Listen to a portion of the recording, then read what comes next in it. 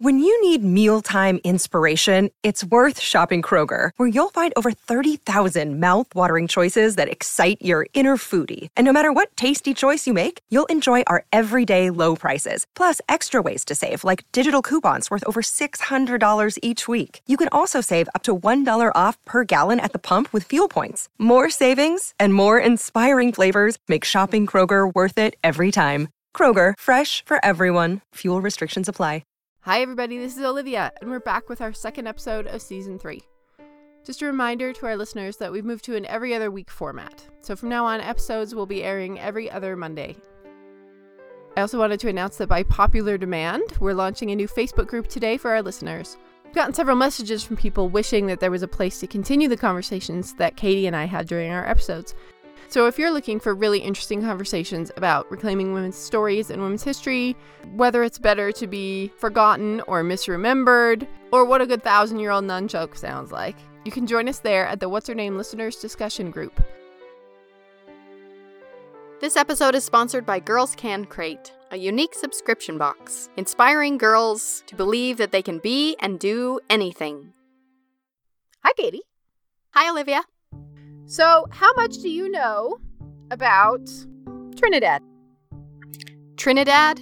As in Yes. Trinidad and Tobago? Trinidad and Tobago. When I was a kid, I had a talking globe that would quiz you about the locations of places, and it would frequently ask Trinidad and Tobago, and I knew where to spin on the globe to hurry up and touch it with the magic pen.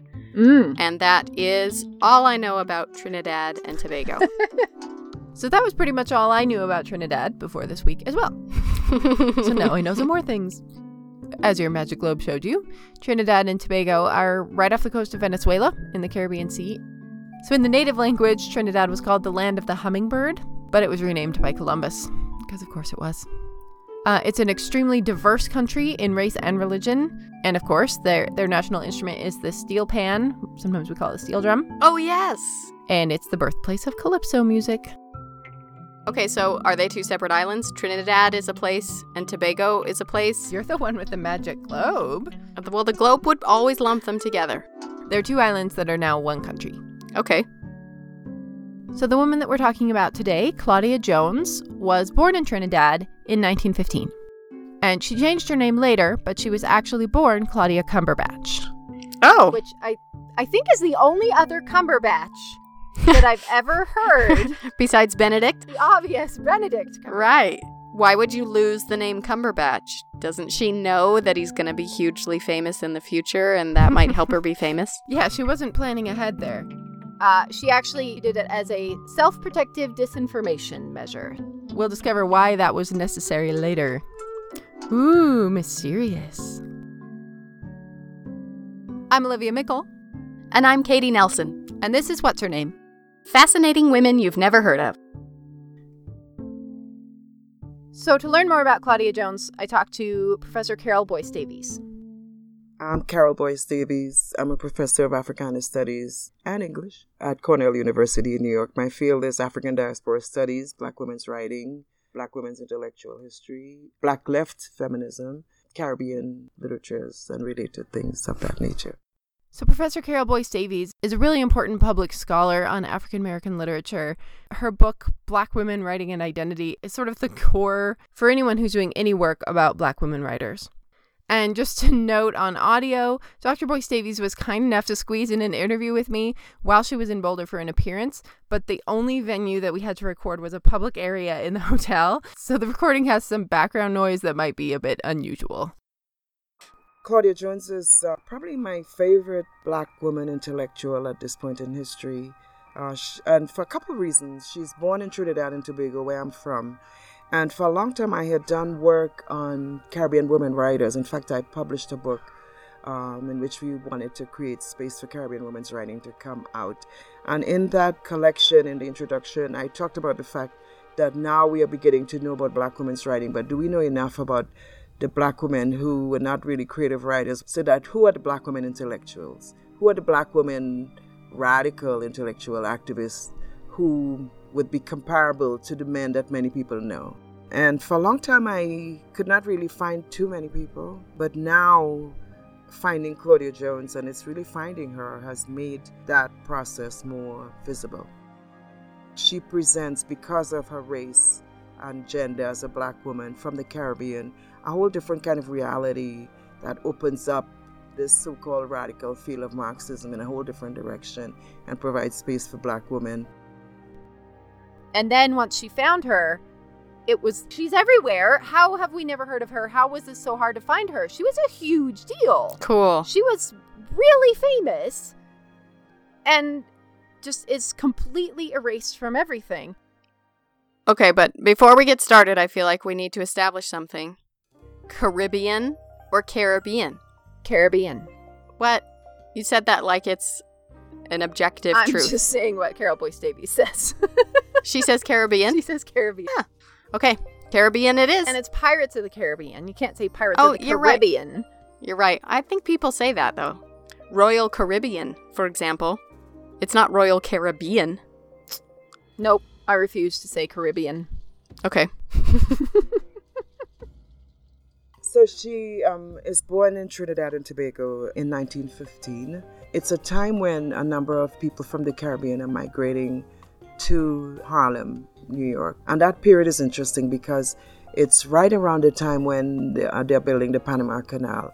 And following the Panama Canal, you have a number of Caribbeans who leave from Panama and settle in New York. Her parents had already gone to the U.S., so she migrates with her family in 1924. She's about 8 years old and goes to elementary school in New York and finishes junior high and high school there. And she's coming into the United States then just around the time of the Great Depression. So she realizes that although she was a smart student, options for a young Black woman at that time were not really many. So she left high school and she got a job working as an assistant to a milliner, those people who make hats. But while she is in Harlem, and Harlem was that place at that time where you have many people making speeches at the corner. Street corner lecturers were quite popular. And at that time, there was a very important case taking place called the Scottsboro Boys. Scottsboro Boys was a case in which 9 young boys, some of them as young as 12 years old, were accused of raping 2 white women in a boxcar in Alabama. It turned out, of course, it wasn't true, but throughout the 1930s, they were tried repeatedly. But at the corner of the street corners in Harlem, she would listen to people talking about that case and trying to find ways that people should be involved in trying to help free these boys. So is she living in New York City at the same time as Lola Ridge? She is, yes. The mid-1920s in New York City, yeah.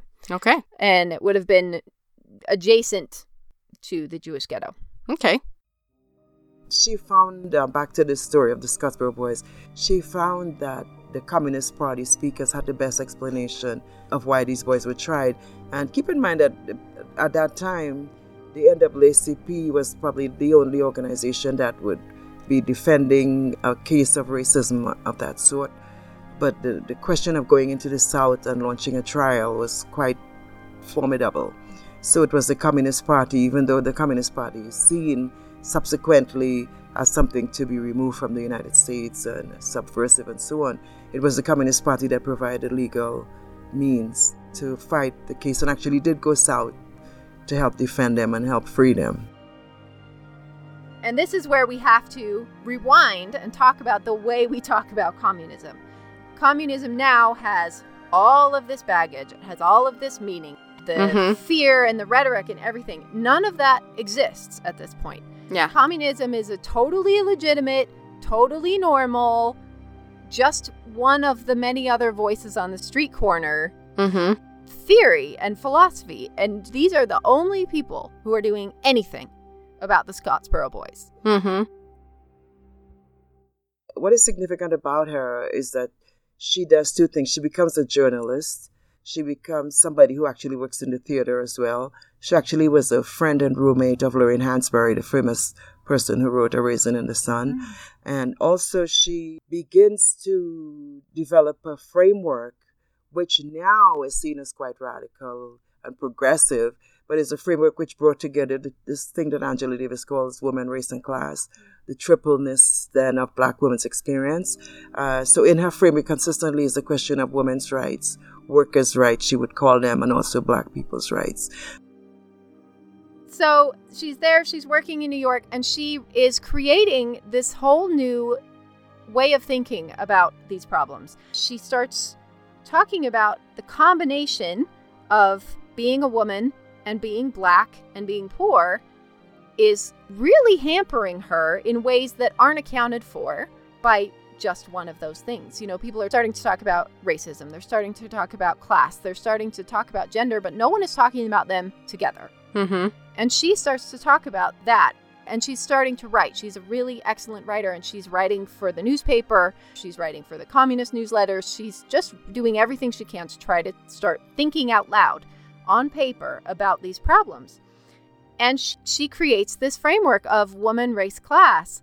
If any of our listeners are familiar with sort of the beginnings of Black feminism, this is Black feminism. This is the prototype, the structure that I, in 20 years of studying this, have always heard this attributed to an amazing woman named Angela Davis. Angela Davis quotes her. She quotes Claudia Jones. In essays that I have read, Claudia Jones thought of this, and this is how we should be thinking about it.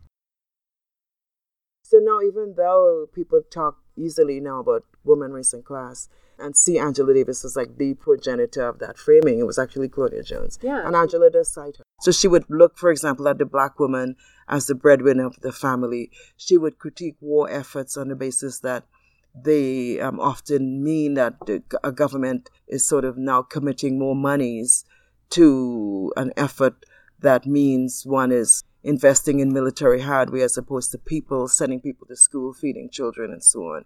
So she was actually involved also in peace movements at the same time. But gradually over the years, she rose through the ranks of the Communist Party. She becomes the secretary of something called the Women's Commission in 1947, 1948, under a woman who was Elizabeth Gurley Flynn, who was the president of the Women's Commission. And together they traveled across the United States, recruiting thousands of people to join the Women's Commission and of the Communist Party. So, of course, at this time period, any minority activists are going to be immediately surveilled by the FBI. So she gets a file opened on her pretty quickly by the FBI for this anti-racist work that she's doing. Ironically, not the communist work, because that wasn't a big deal. The exact same thing with Lola Ridge. There's this huge movement. There's all of this interesting radical thought going on all through New York that's not mainstream, but it's definitely not seen as any more threatening than any other way of looking at the world. Yeah. Man, New York in the 1920s, that would be a cool place to visit in a time machine. Yes. Stuff going on. Does the rest of her life play out in New York? It does not. Huh. Not because she chose that. Oh. Did she have to run for it? Oh, it's a whole story. Oh, yay. The surveillance eventually led to her being arrested. And actually, she was arrested 3 times. She's known, for example, when she was on trial, she told the judge, "You do not dare think that Black women can think and write and speak." And that's one of her famous lines that I love. Once she was in Ellis Island under something called the Smith Act. And the Smith Act was linked to the fact that she did not have United States citizenship. She tried as an immigrant for many years and applied for citizenship, but she could never get it for one reason. And that one reason is that she had joined the Communist Party when she was like 18 years old. And people don't realize that in the United States citizenship definition, one has to declare that one has never been a member of the Communist Party.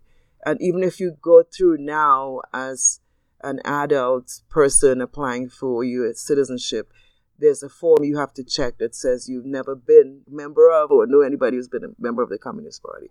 So she was never able to get citizenship, even though she came at the age of 8 years old. So that means, of course, that when, maybe as part of a protest, many of the leaders get arrested, the other leaders go to jail for 6 months. She can be deported. Right. And that's eventually what happens. Let's pause for just a second to thank our sponsor, Girls Can Crate. Girls Can Crate is a unique subscription box inspiring girls to believe that they can be and do anything. Like us, Girls Can Crate believes that real women make the best heroes. And every month they deliver them to your doorstep. So how do they do it? Every crate features an inspiring woman and her own unique story of why she's awesome, a 28-page activity book, plus everything you would need to complete 2 or 3 hands-on STEAM activities and more. And for our listeners, if you go to girlscancrate.com, CRATE.com, and use the code HERNAME, all caps, you'll get 20% off your first month's crate on any subscription. It's designed for kids, but honestly, I think it's fun for adults. I enjoy the experiments. I would buy the subscription for myself. Like, I'm genuinely considering, all my kids are too old, but I might just get one anyway. Yeah. No, I have had many moments of awe based on these subscription box for children. Wow. Did you know that if you get a balloon and make it staticky, and then you put it next to tiny little foam balls, the foam balls will jump around and look like they're living creatures, and it's really amazing? What? No, I did not know that. Girls Can Crate taught me that. Wow. It's pretty awesome. No, just get yourself a subscription. I'm going to. Girls can do anything. Like, get themselves a subscription box for children. Exactly. Check them out now at girlscancrate, CRATE.com. And when you order, make sure you use the coupon code HERNAME, all caps, so that they know we sent you. Your brain needs support, and new Ollie Brainy Chews are a delightful way to take care of your cognitive health. Made with scientifically backed ingredients like Thai ginger, L-theanine, and caffeine, Brainy Chews support healthy brain function and help you find your focus, stay chill, or get energized. Be kind to your mind and get these nootropic chews at ollie.com. That's OLLY.com. These statements have not been evaluated by the Food and Drug Administration. This product is not intended to diagnose, treat, cure, or prevent any disease. She's thrown in jail a few times for short periods of time. And then the thing that really gets her is on International Women's Day, she gives a speech about women's rights and peace. She's really, at this point, a huge peace activist and saying, like, war has such a huge impact on the world and especially on women. And we know this still now, that women are the ones who are usually suffering the most when war breaks out in an area. And so she gives a speech for International Women's Day about why peace is important for women's rights. And somehow they call it the overt act threatening the security of the U.S., for which she is arrested.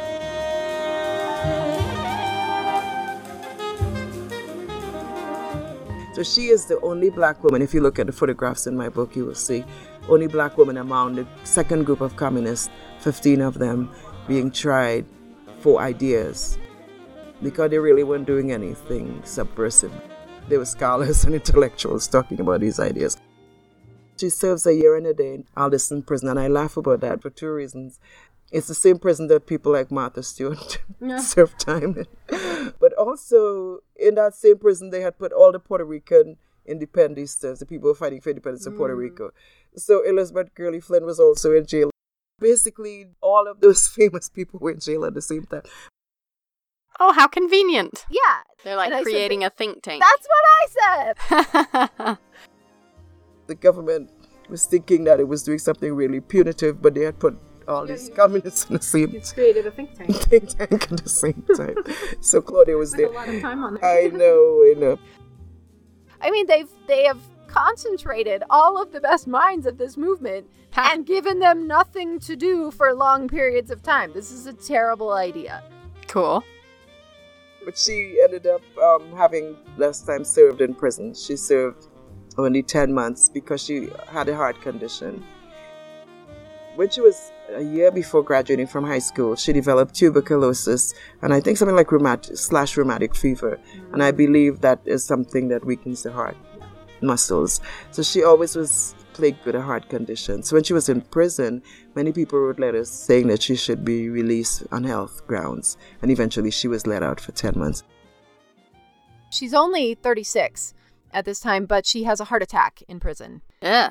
It's not humane to be keeping her in prison with this serious heart condition that she has. And they want to deport her back to Trinidad. Mm-hmm. But Trinidad won't take her. Oh, because she's a troublemaker? Yeah. Wow.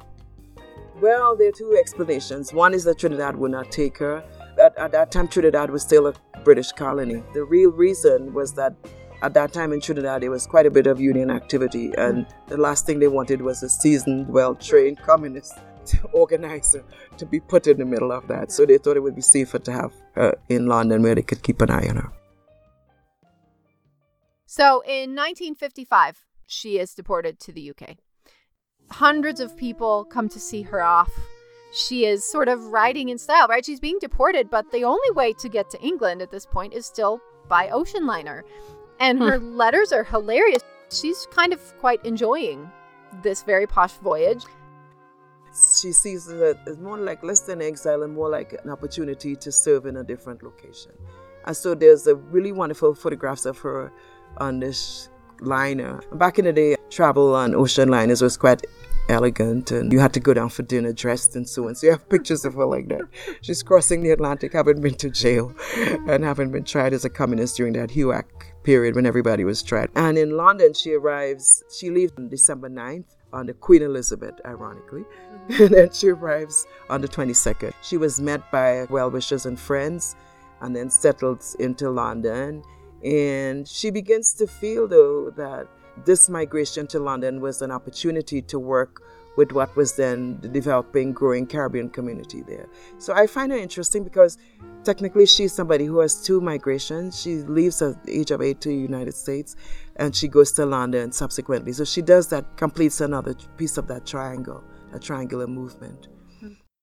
From 1948 onwards, and we use 1948 because there was a major migration of Caribbeans on a ship called the Windrush. And the Windrush brought many Caribbeans to London to work following the war. And they were meant to help rebuild Britain, which had suffered all sorts of damages under the war.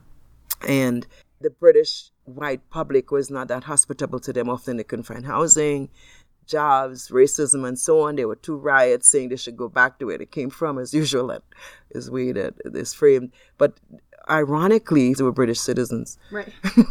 That's the catch of the British, that the British are still struggling with because of colonialism. So on Claudia Jones' passport, it says British subject. So she's being deported from the country that she's known her entire life. She's not a citizen of the U.S., but she's lived here since she was 8. She's dedicated her whole life to trying to better the social situation and to her, who she sees as her people in the U.S. And now she's been kicked out and has no chance of ever coming back. I would be super angry. I would be really frustrated and maybe feel like just throwing up my hands and saying, fine, I guess I'm done. Mm-hmm. She arrives in London and immediately says, look at all the work to be done. So, I just am so impressed when people are able to take these changes that are just thrown at them and find a way to re-narrate that to themselves so that they can make it not just bearable, but helpful, you know? And I think I'm always wary of the, like, everything happens for a reason, or it made you stronger, or, you know, right. It was meant to be so that you could learn the things. And I think most of that is really disrespectful to say to people. But I am really impressed with the way that she took being deported from everything she's worked so hard for and said, hey, look, so many new opportunities, so many new ways to change the world. And just jumped right in and made herself a force to be reckoned with in London. Yeah, that's pretty awesome. It sort of reminds me of Adelaide Herman in a weird way. Life throws this total change at you and you say, well, I guess that's what I'm doing. I'll make the best of it. Right. Yeah. This is what I'm doing now. So I'm going to be here I go. Really good at it. Yeah. Huh.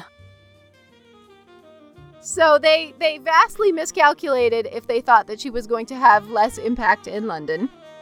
She immediately begins to organize the British African Caribbean community.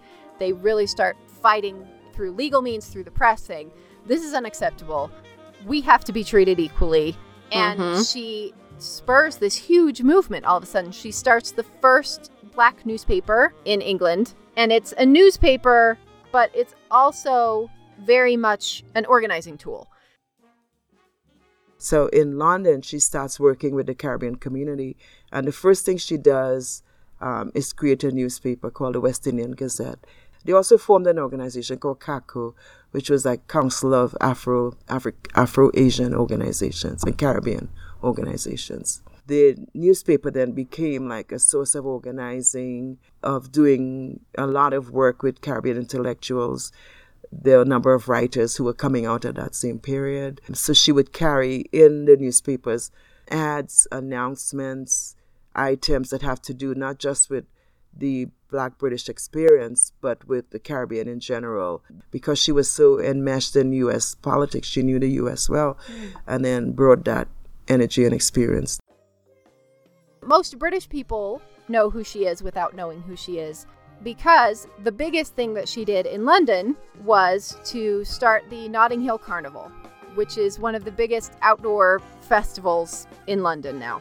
A yearly festival. And it's a very interesting example of how we create narratives for one purpose and they get swiftly switched to something else that we didn't expect. So at this point, there are all of these, especially mostly Caribbean men, arriving in London. And there's a big backlash. There is a stereotype that these Caribbean men are violent, they're dangerous, they're frightening, they're aggressive. Mm-hmm. And she sees this happening and says, we have got to counter this narrative right away. We have to figure out how to show, the white Londoners what we really are, what is Caribbean culture, and that we really need to show them the joy and the lightness and the fun of this culture. And she says, I think the way to do that is to start a carnival. We're going to have a carnival where we can showcase our culture. And so they start this originally indoor carnival because it's winter. Because it's England. You can't have anything outdoors. It's England and it's winter, but she's like, we got to get on this now. We need to do this right now. Huh. So they hold this carnival in a big hall. It's meant to show, here's our art, here's our music, here's our clothes, here's our food. We're fun and you don't need to be scared of us. Yeah. And it's wildly successful. It's really, really successful. Cool. She has this beautiful quote that I just love. Her famous line for her carnival was that people's art is the genesis of their freedom. And my friends who are artists use that all the time. I love that. I think that speaks so much to what she was trying to do. She understood that the task is not, that you're not going to force people to get along. All you can do is try to share the beautiful parts of your culture and hope that they can catch that and understand it. Wow. And that's the genesis of their freedom. And that's the genesis of their freedom. Cool. That the freedom for these Caribbean immigrants is going to come through their art and through sharing that art and their narrative of who they are. Cool. So, ironically, that was quite effective in offsetting the stereotypes of the angry, violent, aggressive Caribbean men to the point that now we have a new stereotype of Caribbean people, which is the fun-loving party people. Right. And I can't help but think that this may be where that stereotype starts. That in actively trying to counter one false narrative, you're imposing another false narrative on top. Oh, wow. And I think I've mentioned this. I'm sure I have because it's my favorite TED Talk ever.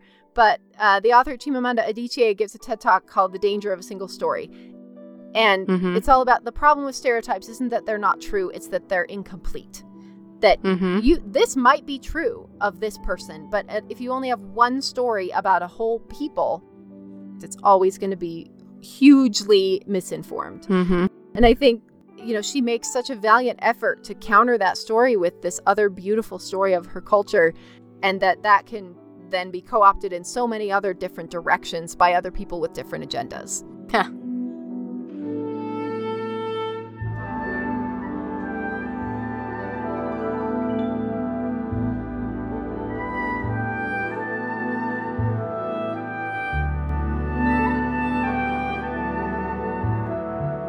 Towards the end of her life, she met Chairman Mao. She went to China, met Chairman Mao. I know. And she interviewed the wife of Sun Yat-sen, Madame Sun Ching-ling.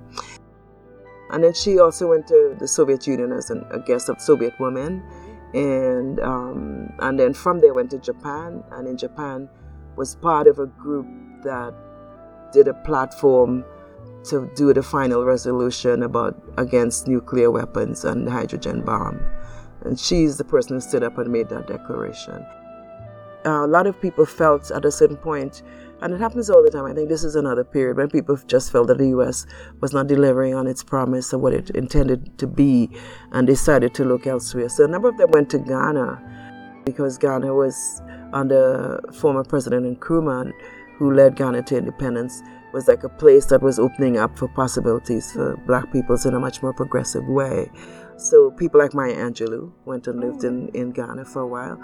And she was actually there when a number of other people came and functioned as a host to them, people like Malcolm X and so on. Claudia also met Martin Luther King Jr., and it's important to say that on his way to Oslo to receive his Nobel Peace Prize, he passed through. She met him.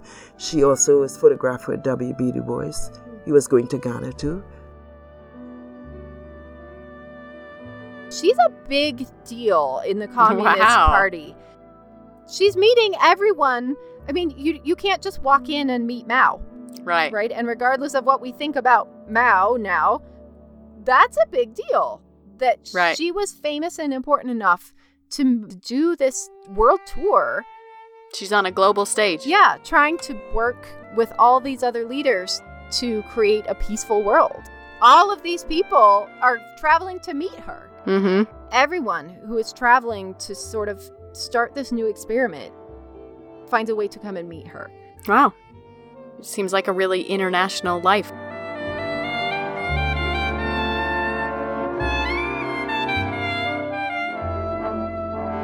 In the end, her heart got the better of her.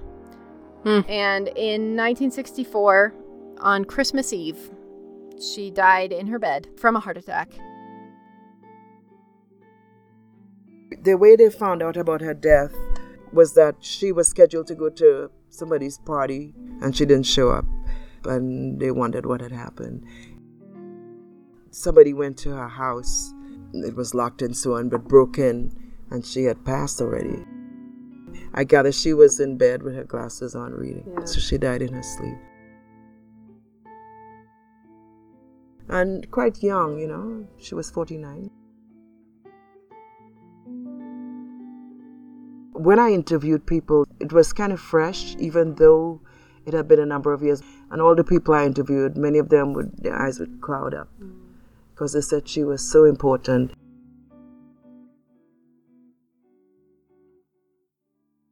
I think one of the best examples of how important she was and how shocking it is that we've forgotten her is where she's buried. She's buried in Highgate Cemetery, which is it's the most famous cemetery in London. Everybody who's everybody is buried in Highgate. Mm-hmm. And she is buried directly to the left of Karl Marx. That is amazing. Wow. The point about Highgate that is so significant, although it's a cemetery, and there are a couple of cemeteries which have that kind of iconic meaning, where people go just for tours as part of their visit to London. And this is actually how I found her, because I was trying to do research on her and people kept saying, oh, she's buried next to Marx. So one day I went on a tour of Highgate Cemetery, and the tour actually took me to the older side of Highgate. And I was on that tour finding people who invented the tennis racket and all kinds of things like that. And then I asked the tour guide, where is the Karl Marx bust? Because that was my landmark to finding her. And he said, oh no, it's in the newer part of the cemetery. So I abandoned the tour. And when I walked to the gate, the guy said, oh yeah, you can find it, just follow that lane and you can't miss it. And of course you can't, it's about 11 feet tall. And to the left of his massive bust on a flat stone is this black woman, and her name is identified, and it says that she was a valiant fighter for her people, her black people. My colleagues who are pretty radical types, like, how did she get to be buried left of Marx? And I think in my sense it was kind of like a coding that was put in place for her to be there so that we could really think of more expansive ways of engaging the world. That's how I see it.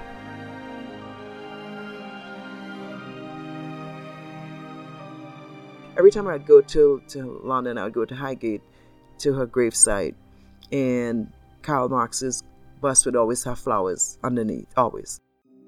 I would always take flowers and put on her stone. I was complaining like, oh, Karl Marx always has flowers. And then I was at a conference in Leicester and I mentioned what I just said to you. And one of the women said, why not plant a rose bush there? And I did. One day I went to one of the florist shops and I bought a beautiful copper orangey rose that I thought looked like her and took it back to Highgate. And when I got to the gate, the guy said, well, we're closed now, one of the gardeners.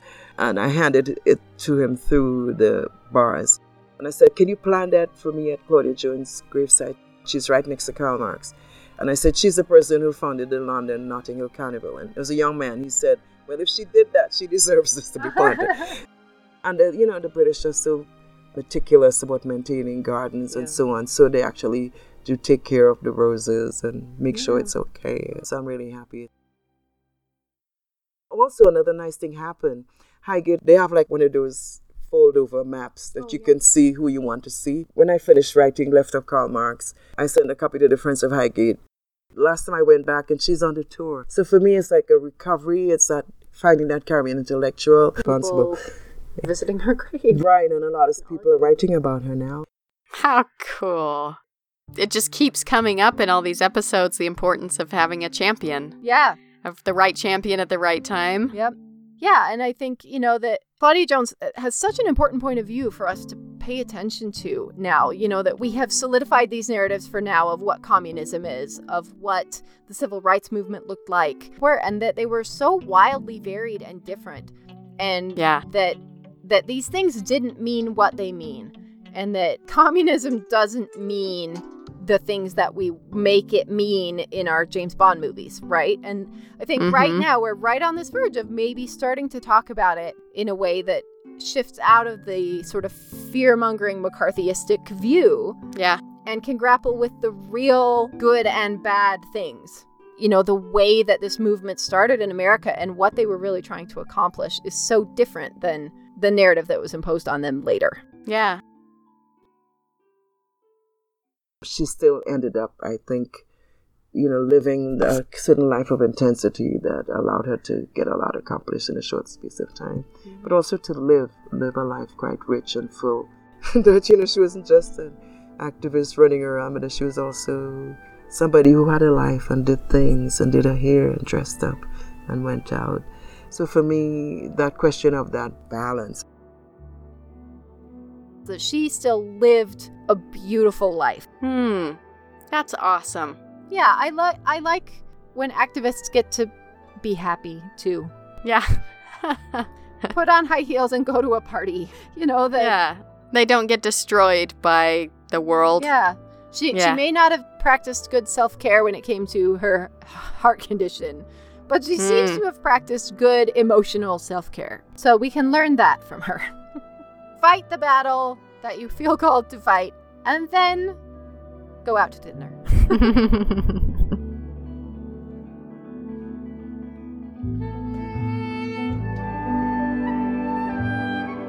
Huge thanks to Professor Carol Boyce Davies. Thank you also to Professor Marcia Douglas and to the English department at the University of Colorado Boulder for helping to arrange this interview. If you enjoyed this episode and you'd like to support more episodes of What's Her Name Podcast, please visit our website at whatshernamepodcast.com and click donate. If you want to learn more about Claudia Jones, her writing, her activism, or the Notting Hill Carnival, visit our website at whatshernamepodcast.com for photos, links to Dr. Boyce Davies' books, and more. Our theme song was composed and performed by Daniel Foster Smith. Music for this episode was provided by Daniel Henderson and his big band, Crosscurrent, Jennifer and Darren Duerden, and Jeff Kuno. You can also follow us on Instagram, Twitter, and Facebook, where we post lots of photos each week. If you enjoyed today's episode, if you would take a minute to leave us a review on iTunes or wherever you get your podcasts, it makes a huge difference in our ability to reach new listeners and bring you more women making history. The woman that we're talking about today was born in Trinidad. Okay. When? 1915 is about the time. Okay. Please leave that in. And then leave that in. Can we start doing outtakes at the end? Yeah. I think we can. I think we could. And Guggenheim winners. All right, that can Or be maybe our- just leave outtakes right in the middle. This episode was edited by Olivia Mickle, and What's Her Name is produced by Olivia Mickle and Katie Nelson. Communism. Registration is now open on What's Her Name's Yucatan Tour 2024. Join us in Mexico as we walk in the footsteps of Zazil Ha, learn traditional Mayan cooking, tour Mayan ruins, snorkel with sea turtles, and so many more off-the-beaten-track adventures with our wonderful little band of kindred spirits. Spots are going fast, so sign up now on our website at whatshernamepodcast.com. We can't wait to see you there.